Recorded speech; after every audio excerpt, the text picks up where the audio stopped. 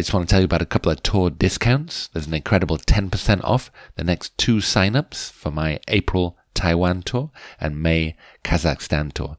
If you're interested in either of those locations, get in touch with Tropical Birding as soon as possible.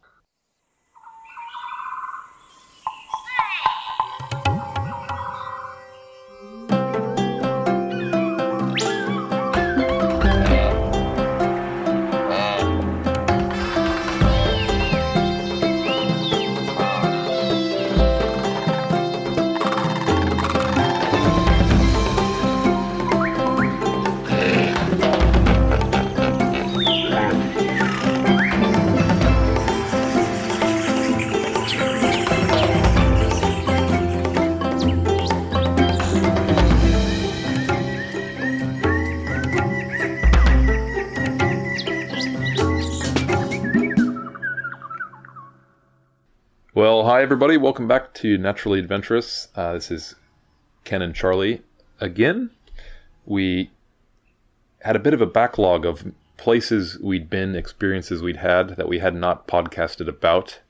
We don't necessarily have to do a podcast about everything we do, but I would say most trips you take, there's some interesting stuff that's fun to share. So this is another little catch-up podcast. I guess about 3 months ago, Charlie, you guided a Madagascar trip, and then on your way to Madagascar, you stopped in Mauritius, the little island nation of Mauritius, for a couple days. So we're going to chat about Mauritius in this episode. It's a place that hasn't received any coverage to this point, although it's close to my sort of adopted home of Madagascar there. You know, I've got this collecting mentality, you know, just listing birds or whatever, but I'm kind of collecting countries on the podcast now. I think it's a good metric just to give coverage to a lot of different places. Yeah. That would. And so if ever I know, you know, I hear about somebody that's been to some way out place that no one ever goes, you know, one of the stands or Paraguay or something like that, it's like, ooh, okay, we've got to get this person on the show. So you don't get many chances to chat about it, but yeah, I definitely wanted to have a little short one about Mauritius. So before we get into it, just a quick promo for a tour that I'm going to be guiding in a few months. In June, I'm going to be guiding a set departure trip to Alaska for tropical birding. And there's still a couple slots on that trip available. So if you're interested, you can check out on the Tropical Birding website all the details of the trip. You can definitely get in touch with me directly if you have questions or if you're interested. Really, I mean, Alaska's not an easy place to see on your own. And actually, I mean, it's not a cheap trip, but I think joining a group tour is probably as or more cost effective than doing it on your own. And then you have the addition of having an expert guide with you. So yours truly. I'm right here. No, I mean, it's will definitely be you'll be hearing it about it on the podcast, and when you do, you'll probably wish you had been. So, yeah. Right. Avoid future regrets. Sign up today. But yeah, we'll get into Mauritius. So why did you decide to go to Mauritius in the first place? So I've done so many trips to Madagascar, and I really wanted... There's a place in Madagascar that I really wanted to go. That was Bermanivica. I wanted to go and see these kind of endemics, Madagascar endemics that I'm missing still. And I was told that I would need a certain amount of time to do that. And I looked how much time I had, and I could have gone if I'd have missed my wife's birthday, but I didn't want to do that. So rather than missing my wife's birthday and going to Madagascar 7 days early, I stayed for my wife's birthday and went to Mauritius for 5 days with a happy wife. So yeah, that was my rationale. And I also noticed that I could sort of go there indirectly without having to pay for it myself, which is cool. There's no direct flight from Thailand, but there is one from Malaysia, from Kuala Lumpur, and I can actually fly from Chiang Mai to Kuala Lumpur very cheaply. So I figured, I worked out the cost of doing sort of Chiang Mai, Kuala Lumpur, Mauritius, Madagascar. And it was like pretty much the same cost as I would have paid going there directly via any other route. So I thought, no, if I'm going to be able to have 5 days of birding and get, 10 lifers, then that's what I'm going to do.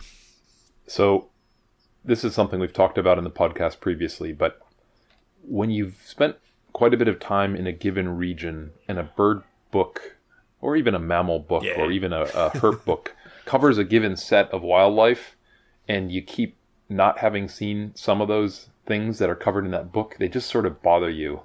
I'm sure that was the case for you with Madagascar because the Madagascar book that we've traditionally used covers those islands, the other Western Indian Ocean islands. And there are some cool birds on those islands. And, you've guided, 10, 15 Madagascar trips. And I bet those birds were nagging you. They were, but it actually went back further than that. Have I told you about the Dodo Club? Not that I recall. Right. The Durrell Institute used to be the Jersey Wildlife Preservation Trust. It was a chap called Gerald Durrell. He was a British zookeeper, very conservation-minded, and he pretty much saved a lot of species from extinction. But he had these certain pet projects. He would form links with countries and he would get some individuals of very rare species and he would take them back to his zoo and breed them and set up breeding programs and, sort of spread them around the world in collections and then do reintroduction projects as well and also like educational projects and training local people and, they did some really good work. But, so the Jersey Wildlife Preservation Trust, as it was, had a sort of membership scheme, but they also had a little club for kids, and they sent you, I think it was maybe a quarterly magazine. It was called the Dodo Club, and they gave you a little magazine about all the animals that they were saving, and they sent you a poster, and you got a little badge saying you're a proud member of the Dodo Club. So this is probably when I was about 8 or 9, and I had all these posters over my walls. I had like posters of pink pigeons and eyes and stuff like that because I did work in Madagascar as well. So I always looked longingly, dreaming of one day going to see the pink pigeon. And when I was a teenager as well, I worked in a bird collection when I was like 16. That was my part-time job was feeding birds. And we kept pink pigeons, so I was kind of involved with like caring for these pink pigeons and stuff. So I've had quite a long history with Mauritian birds. And I've wanted to see them for a long time. So Mauritius is definitely an island of mass extinction, and that's probably part of the appeal to you is that some of these things that have not gone extinct have come very close to extinction, like the pink pigeon, like the white eye. Some of the birds have got as close to extinction as almost you can get, and still made it back. I think the Mauritius kestrel went down to 4 individuals. The echo parakeet went down to, I don't know what it was. It was under 10 individuals. Might have been like 7 or 8. So these things came really close to joining the dodo and a lot of the others. I was actually surprised how many other ones. Everybody knows the dodo, but there's quite a few like pretty spectacular birds that went extinct on Mauritius. Yeah, I've never been in a place, in any other place in the world where the dominating feeling to me when interacting with nature was just that of loss, of like, there's almost nothing left here. To the extent that the sort of national symbol, the thing they're selling to tourists is like little carved dodos and, dodos on shirts and little stuffed dodos. And something about that just seems wrong to me. It's like, you guys wiped this thing out. Like, it's not here anymore and you can't see it. It's like, that can't be your sort of icon or your slogan. That's not fair. Yeah. It's such a weird place. I can't think of any other place on Earth where that's sort of their mascot animal is something that's been extinct for, 300 years. It certainly grabs the limelight, but I mean, there was a bunch of stuff. There was like it was a blue pigeon. There was a huge parrot, like this kind of ground parrot, and there was I think a big rail there. There was a whole bunch of really pretty spectacular things. But yeah, the dodo usually it's become almost a symbol of extinction. You know, it's a lesson to the world of what can happen. Yeah, one of the extinct species that I wasn't even aware of until I visited Mauritius for the first time was the Rodriguez solitaire. So I guess the dodo was in the pigeon family. It's just this huge flightless pigeon waddling around on the ground. But there was another weird flightless pigeon on the tiny little island of Rodriguez, which is like almost 2-hour flight east of Mauritius in the absolute middle of nowhere out in the Indian Ocean. And it had this endemic, I believe it was also a pigeon family, and quite big. I think it was actually even taller than the dodo, but a bit slimmer. The solitaire. Like, what a mysterious, strange bird. And it's one of these strange things that happens on islands that you've got to be quite a good flyer to get to an island. But then, you know, being a good, strong flyer and getting there and then subsequently losing your power of flight that got you there, it's kind of a bit ironic. I heard that they may have originated or, you know, have a common ancestor with the Nicobar pigeon, which is this really spectacular bird that we saw together in Thailand. Kind of iridescent green plumes and, quite stocky, but also quite a strong flyer. So among the remaining endemic birds, what are there, 10 endemic birds on I think it's Mauritius? 10, it's about 10, yeah. Were there a couple that were particularly enjoyable or memorable to see? I would say, I mean, the pigeon was the one that I knew of the best, and that was a little bit of an anticlimax. I birded in a few different spots, and all of them were like these kind of release sites. And some of them were even kind of sitting on top of a cage or, you know, sitting by a feeder or something like that. So it was a little bit, they didn't seem like real wild. Yep. That was exactly my first experience with pink pigeon was that too. It was a bird I'd really anticipated. And there's 8 of them crowded onto that bird feeder there. Yeah, it's funny. And then there was other ones like the kestrel, which there's quite a famous place. The national park that you go to see most of the birds is Black River Canyon. It's like the biggest area of habitat that's left, and most of the endemics are there, not all of them. And you do get the kestrels there, but there is actually another spot, which I think is maybe private land, this Valle de Ferni.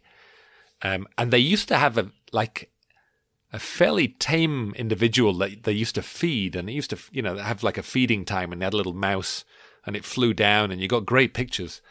But when I got there and asked about it, it had died, like, I don't know, maybe a couple of years before, you know. So I heard from Keith, that, go to Valle de Ferni, you know, that's where you're going to get your best view. So I went there and found this poor chap was dead. And we took a walk, and I saw another one, which was just like a really distant one, kind of just flying over a ridge. So I didn't see that real well either. So those 2 very famous ones. And another one of the famous ones is the echo parakeet, which I mentioned was which got very close to going extinct. And that also was a little bit of an anticlimax because it looks very similar to a rose-ring parakeet, just a slightly different shade of green, you know. So that also, so the 3 kind of, you know, spectacular non-passerine birds, they were all a little bit of an anticlimax. But it was interesting. The other ones, the smaller ones, were a little more interesting. Yeah, and I think my favorite one was the paradise flycatcher, which is also one of the more difficult ones. So what did you think of the sort of natural habitats, you mentioned Black River Canyon National Park. I think that's in Colorado, but I think it's Black River Gorges is the Mauritius one. Sorry. Yeah, Black River Gorge, yeah. Yeah, what did you think of the habitat there? Did you find it quite similar to stuff on Madagascar, completely different? A little bit, yeah. It was sort of a little bit montane-y, but a little bit kind of dry. Semi-deciduous kind of. Yeah, and a bit kind of scrubby. You know, it didn't strike me as anything really spectacular or interesting. And then it seemed to be mixed with, there's a lot of eucalyptus trees nearby, and it was getting a little bit mixed with those at the edges and things. So it didn't do too much for me, to be honest. The scenery was pretty spectacular. Looking across from some of these viewpoints across the canyon, it was pretty cool. But the habitat itself, I wouldn't say was real interesting there. The more interesting place I thought was Ile des Aigrettes. It's like a small island off the south. Ile des Aigrettes, east, yeah. Yeah, Ile des Aigrettes. And it's actually a wildlife reserve there as well that's strictly protected. And it's got a couple of very rare birds on it. And I think it's pretty much the only kind of native lowland dry forest that's left on the island. And some of the birds that prefer that I almost find nowhere else apart from this little island. One of them being this Mauritius white-eye, this Mauritius olive white-eye. Yeah, just echoing what you're saying, my main feeling, again, on Mauritius when in somewhat natural environments is just a feeling of loss, of like what used to be here. It's hard to even evaluate how distinct or different that forest was because it is so thoroughly destroyed and degraded and full of exotic species. It really is such a shame. There used to be different forest types on Mauritius. There was, and you see it a little bit, like the lower elevations of the Black River Gorges is the semi-deciduous stuff, which kind of reminds me of things you'll see in India and in Southeast Asia. And then, on the top, it's somewhat montane with a lot more moss and tree ferns. And there was even full-on deciduous forest, apparently, on the sort of rain shadow side of Mauritius. But you're just seeing just a shadow relics of these things. I mean, most of that national park, which is reckoned to be the main forest reserve in Mauritius, I wouldn't even call it forest if I was in Madagascar or, it's just like scrub. It's like degraded scrub with maybe a few indigenous species in the mid-story. It's really, it's sad. You were saying about this sense of loss. What really kind of drummed this home? When you go to the Ile des Aigrettes, you got to go on a tour, like an organized tour, and it was pretty cheap. I mean, it was maybe like $25 or something like that. But you arrive at the dock at the appointed time, and then you get in a boat with all these other people, and they take you on a little walk around a trail and show you it. So and no one else is a bird watcher. No one's got binoculars, and then you just kind of trying to pick up some of these birds at the back.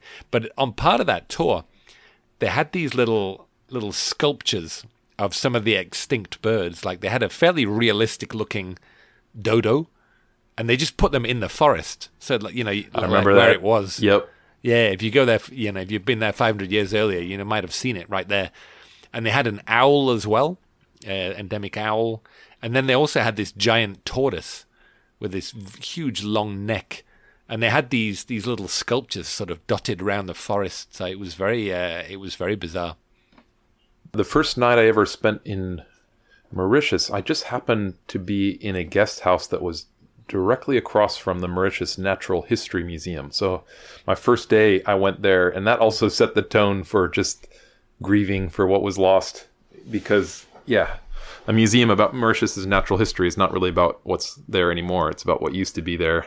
And I remember seeing a stuffed dodo, and I just always find that so poignant. As a kid in a museum in Pittsburgh, I would just spend hours looking at this stuffed ivory-billed woodpecker, and I just found that haunting to think that like these were the real feathers of this bird that used to exist.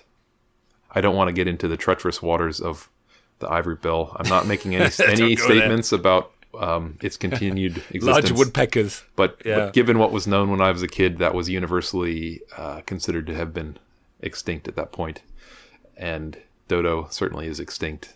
So, I remember those sculptures.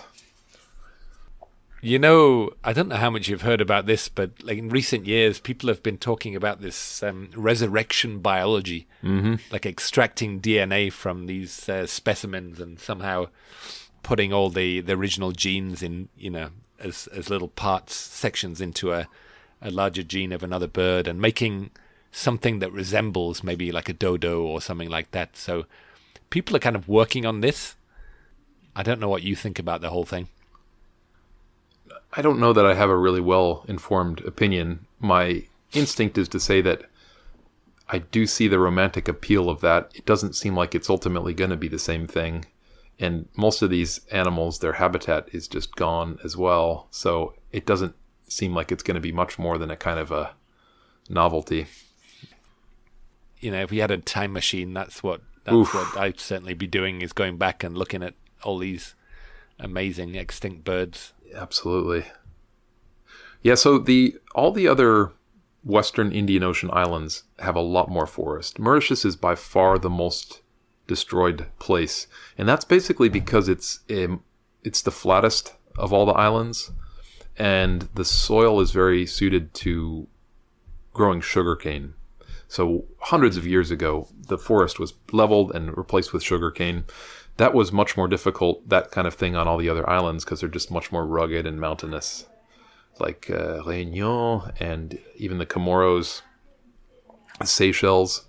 But all those other islands that I've been on, when I've been in forest, there's just a weird feeling, and it is a bit like Madagascar, but it's also different, especially the Seychelles. That's a weird place.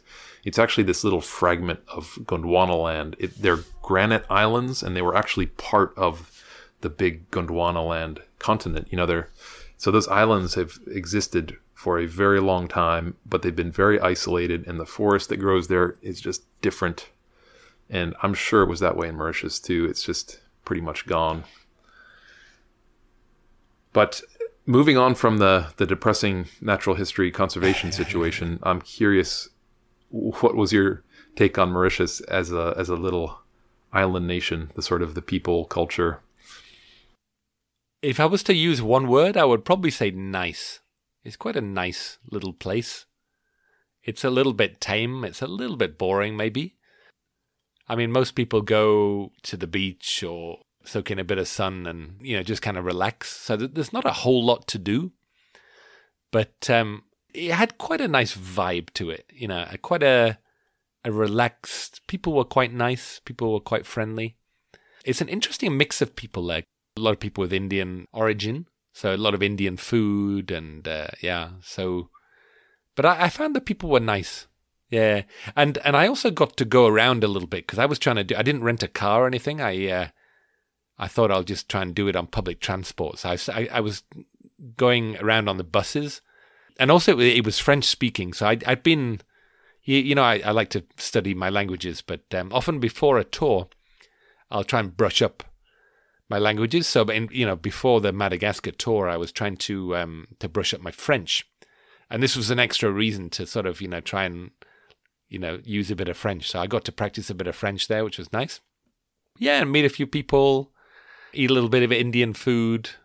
I tried a bit of hitchhiking and, met a few interesting people along the way and did a bit of walking around. And yeah, it was good. I find Mauritius quite hilarious from a linguistic perspective. Well, I think it was originally colonized by the Dutch going way back. But then it pretty quickly was taken by the French. And the French had it for not all that long. And then the British invaded and took it over right around 1800 or 1801, something like that. And ever since then, it has been sort of nominally or officially Anglophone or bilingual, in which English is the first official language, but French is the second one or something like that. That is the official reality, but on the ground, it is totally a francophone place. And it just cracks me up that, 2 centuries of theoretically being dominated by Britain and English speakers, and it still hasn't reverted. It's like French is quite sticky. And it's interesting, the French tend to like to go on holidays to places that speak French. Oh, yeah. I think they're the sort of number one nationality that comes on holiday there. So, yeah, a lot of French people around. It's also a fascinating place because it doesn't, from my perspective, it doesn't offer a lot. But it has packaged itself and sold itself very well as a beach tourism place. And it gets something like 10 or 20 times as many tourists as Madagascar, which has something like 10 or 20 times as much stuff to see. Yeah, I mean, we've talked about these kind of publicity sales jobs that countries have done, promoting themselves for a particular reason. But yeah, Mauritius has done well.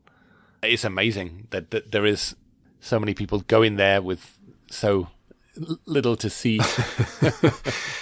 Yeah, I'm not trying to be mean to Mauritius, but there really is not. I mean, there's almost nothing natural other than beaches, and certainly the offshore stuff is good, and the sort of snorkeling and diving is good. I guess there's like fishing, but yeah, I mean, on the land, there's not like historical buildings, there's not rugged mountains, there's not jungles, there's, all these things that most big tourist destinations do have. It's really, really only beaches on Mauritius. It's user-friendly, it's safe, it's well-connected. Yeah, people are nice and hospitable, so it does have certain things going for it. But kind of amazes me that people will fly all the way to Mauritius from, like, the Netherlands, just to go to the beach. Yeah. It's a long way. I think South Africans are also up there. There's quite a lot of South Africans that go there, and even some sort of expat South Africans that have businesses and stuff, diving businesses. So they seem to like it. Even certain bird tour companies have been based there. So it's it's definitely got a bit of South African in there as well. Yep.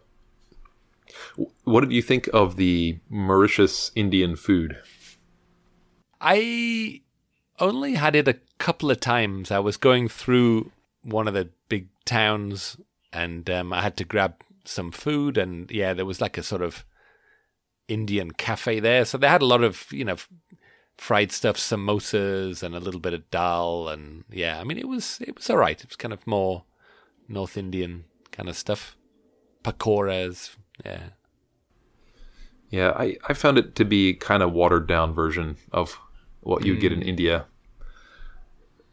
Not bad, but it's still better than 90% of the world's food, but I guess my standards are quite high when it comes to Indian food. I think I had 4 nights there, and I did 3 kind of birding trips. So one to Ile des Aigrettes, the little island trip, which was really nice. Then I did the Black River Canyon, which I sort of took a bus halfway to and then tried to hitchhike the rest and ended up walking a very long way. But I had a good hike there. It was quite nice. And then I did Valle de Ferni, the place for the kestrel. So I visited kind of 3 birding sites. But I mean, the other big draw card for me was the coral reefs to get underwater and see a few fish. Yeah, how was the snorkeling? It was good. It took me a while to find. I was looking at the satellite images at where the hotels were, and then seeing if there was any easily accessible coral there. Because normally, if it's just kind of pure turquoise blue, you want little dark areas that look like coral. So I found this area that was very close to the airport, which I think you stayed there as well, Blue Bay. Yep. And I found a cheap Airbnb there.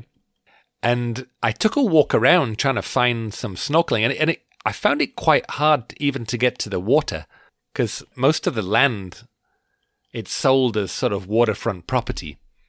So it's actually, I found it quite hard to even get to any. Blue Bay itself has a little swimming area, but like when you walk along the coast, it's all like private residences. So that was quite tricky. But I did find one place which looked like it had a bit of coral, and I went in there and swam for like an hour, and I couldn't find any. It was really dreadful. And then I got out and looked back in, and I could see some darker areas, and I went back in again. But there was quite a strong current. But I did see quite a few fish there. But I tried a different place after that. I think I tried like 3 different spots, and I managed to cobble together maybe around 80 species of fish. I had like 3 or 4 good sessions, but I found the current was quite strong, and a lot of the coral was damaged as well. Well, you probably saw at least twice as many species of fish as you did birds then. It was, I think. Yeah, I think maybe, it was maybe around twice as many fish as birds. I think maybe only around 50 species of birds, something like that. But when I looked on iNaturalist, fish, there was hundreds, there's might have been 400 species, something like that. So yeah, the fish diversity, it blows away. And a lot of the birds as well are non-native. Yes. You got sort of Madagascan birds and African birds and Asian birds. it was a very kind of weird mix. You get the Madagascar red foodies and South African yellow-fronted canaries, and it's Asian little zebra doves and stuff. Yeah, it's very odd.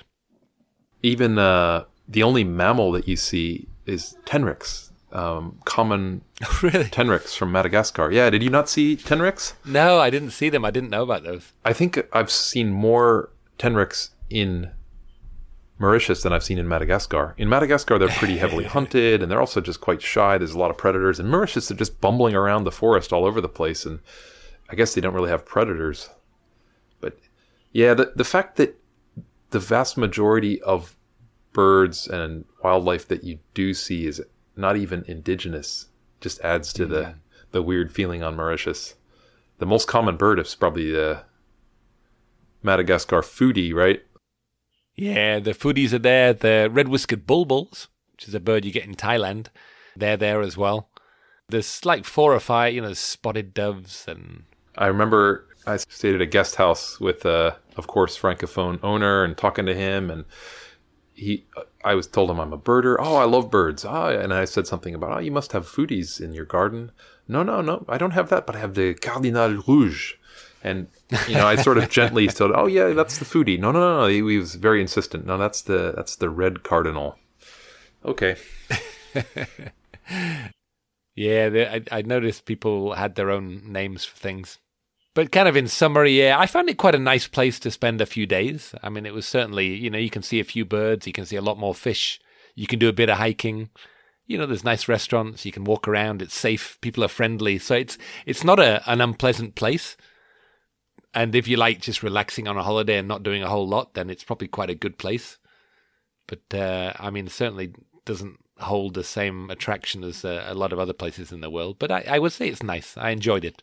I remember the first time I went, I checked out a bunch of trip reports, birding trip reports from Mauritius, and they were almost all essentially a couple in which one member is a birder and one is not, and it's this sort of compromised place of like, okay, you can be at the nice beach resort, and I'm going to shoot out and do some birding in the early mornings. That was like very few people have made dedicated birding or natural history trips to Mauritius, but it does have that appeal, kind of dual focus.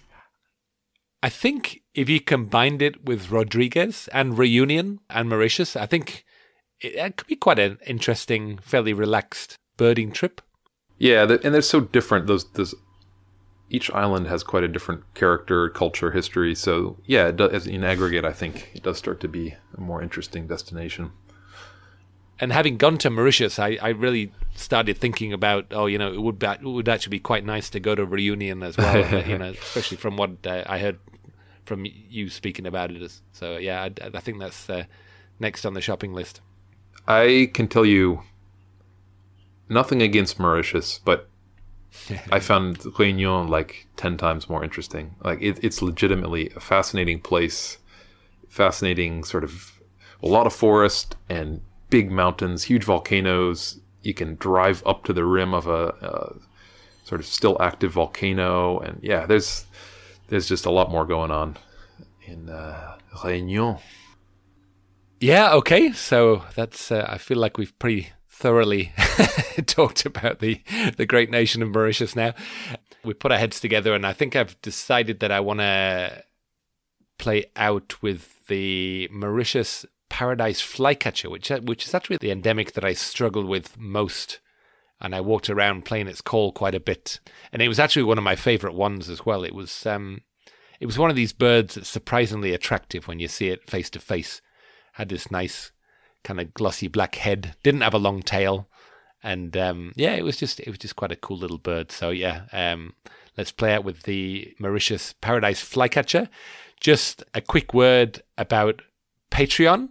I spoke to a guy today who was a regular listener, and he still didn't really know what Patreon was. So I thought, I know we often thank our patrons on Patreon, but Patreon's a scheme where you can support us with a monthly donation. You can do either $5, $10, or $20 a month. Yeah, it's a little sweetener for us. It keeps the momentum going. It keeps the morale up. So yeah, we really appreciate very much our support from our patrons. So yeah, if you want to check that out, you just go to the link in the episode description, click on there, and just go to the Patreon page, and it's quite easy to sign on and start donating just a few dollars a month if you're enjoying the show.